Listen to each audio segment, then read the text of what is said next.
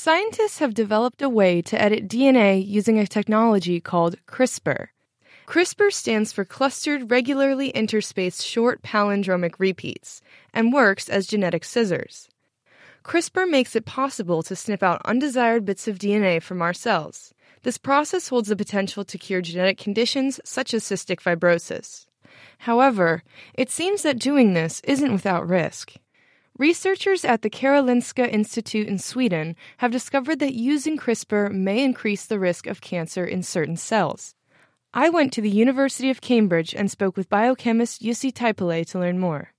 Medically, the point would be, of course, to fix things. If somebody has, for example, a gene that is mutated and causes disease, the idea is to go in and change the DNA sequence back to what we call wild type, so the normal sequence, and not this mutated sequence that causes the disease, in order to cure the disease. And mutations happen all the time in our body, and most of our cells have large numbers of mutations. And some of them are more likely to turn into tumors than others. But if we now take a large number of cells and we try to edit all of them, then there's a risk that the normal cells that are less likely to form cancer die, and we are left with the cells that are already on the path towards cancer. This is predicted to have a potential for increasing the risk for cancer in the patient if this was done. CRISPR has shown a lot of promise in mutated genes, but Jussi and his team explored the use of CRISPR in completely healthy genes. What they found was alarming. When we edited the healthy cells, sort of the alarm went off that there's DNA damage, that the DNA is cut, and a protein called p53 got strongly activated and stopped the cell from dividing. p53 is a protein associated with tumor suppression. Cells that are deficient in p53 have a greater risk of growing tumors and possibly cancer. Some cells lack the p53 gene, even normally in the human body.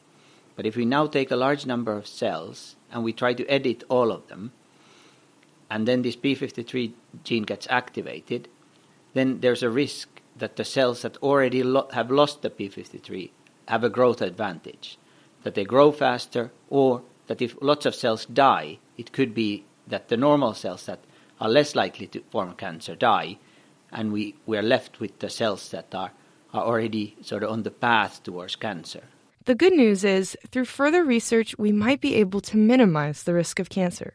We tested one cell type, but we cannot possibly as a single laboratory test all kinds of cells, and in particular set up complicated protocols for example, clinical treatment.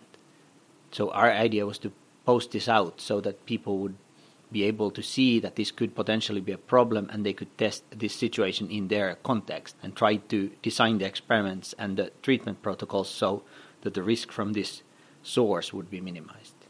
Although Jussi and his team have identified the risks of CRISPR, they still find it very promising. It has enormous potential because it's basically a scissor that can cut the genome wherever you want. So it's basically highly effective at cutting the genome. This is very useful if you need to inactivate a gene. Sometimes there is a mutation that causes a defective gene that causes disease directly. And we usually have 2 copies of all genes. So just deleting the defective one often could, in theory, cure the disease. And then you can just cut with CRISPR and destroy the defective copy.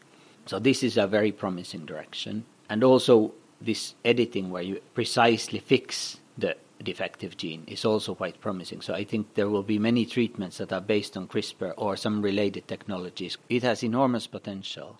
Jussi Taipale there, and that study can be found in the journal Nature Medicine.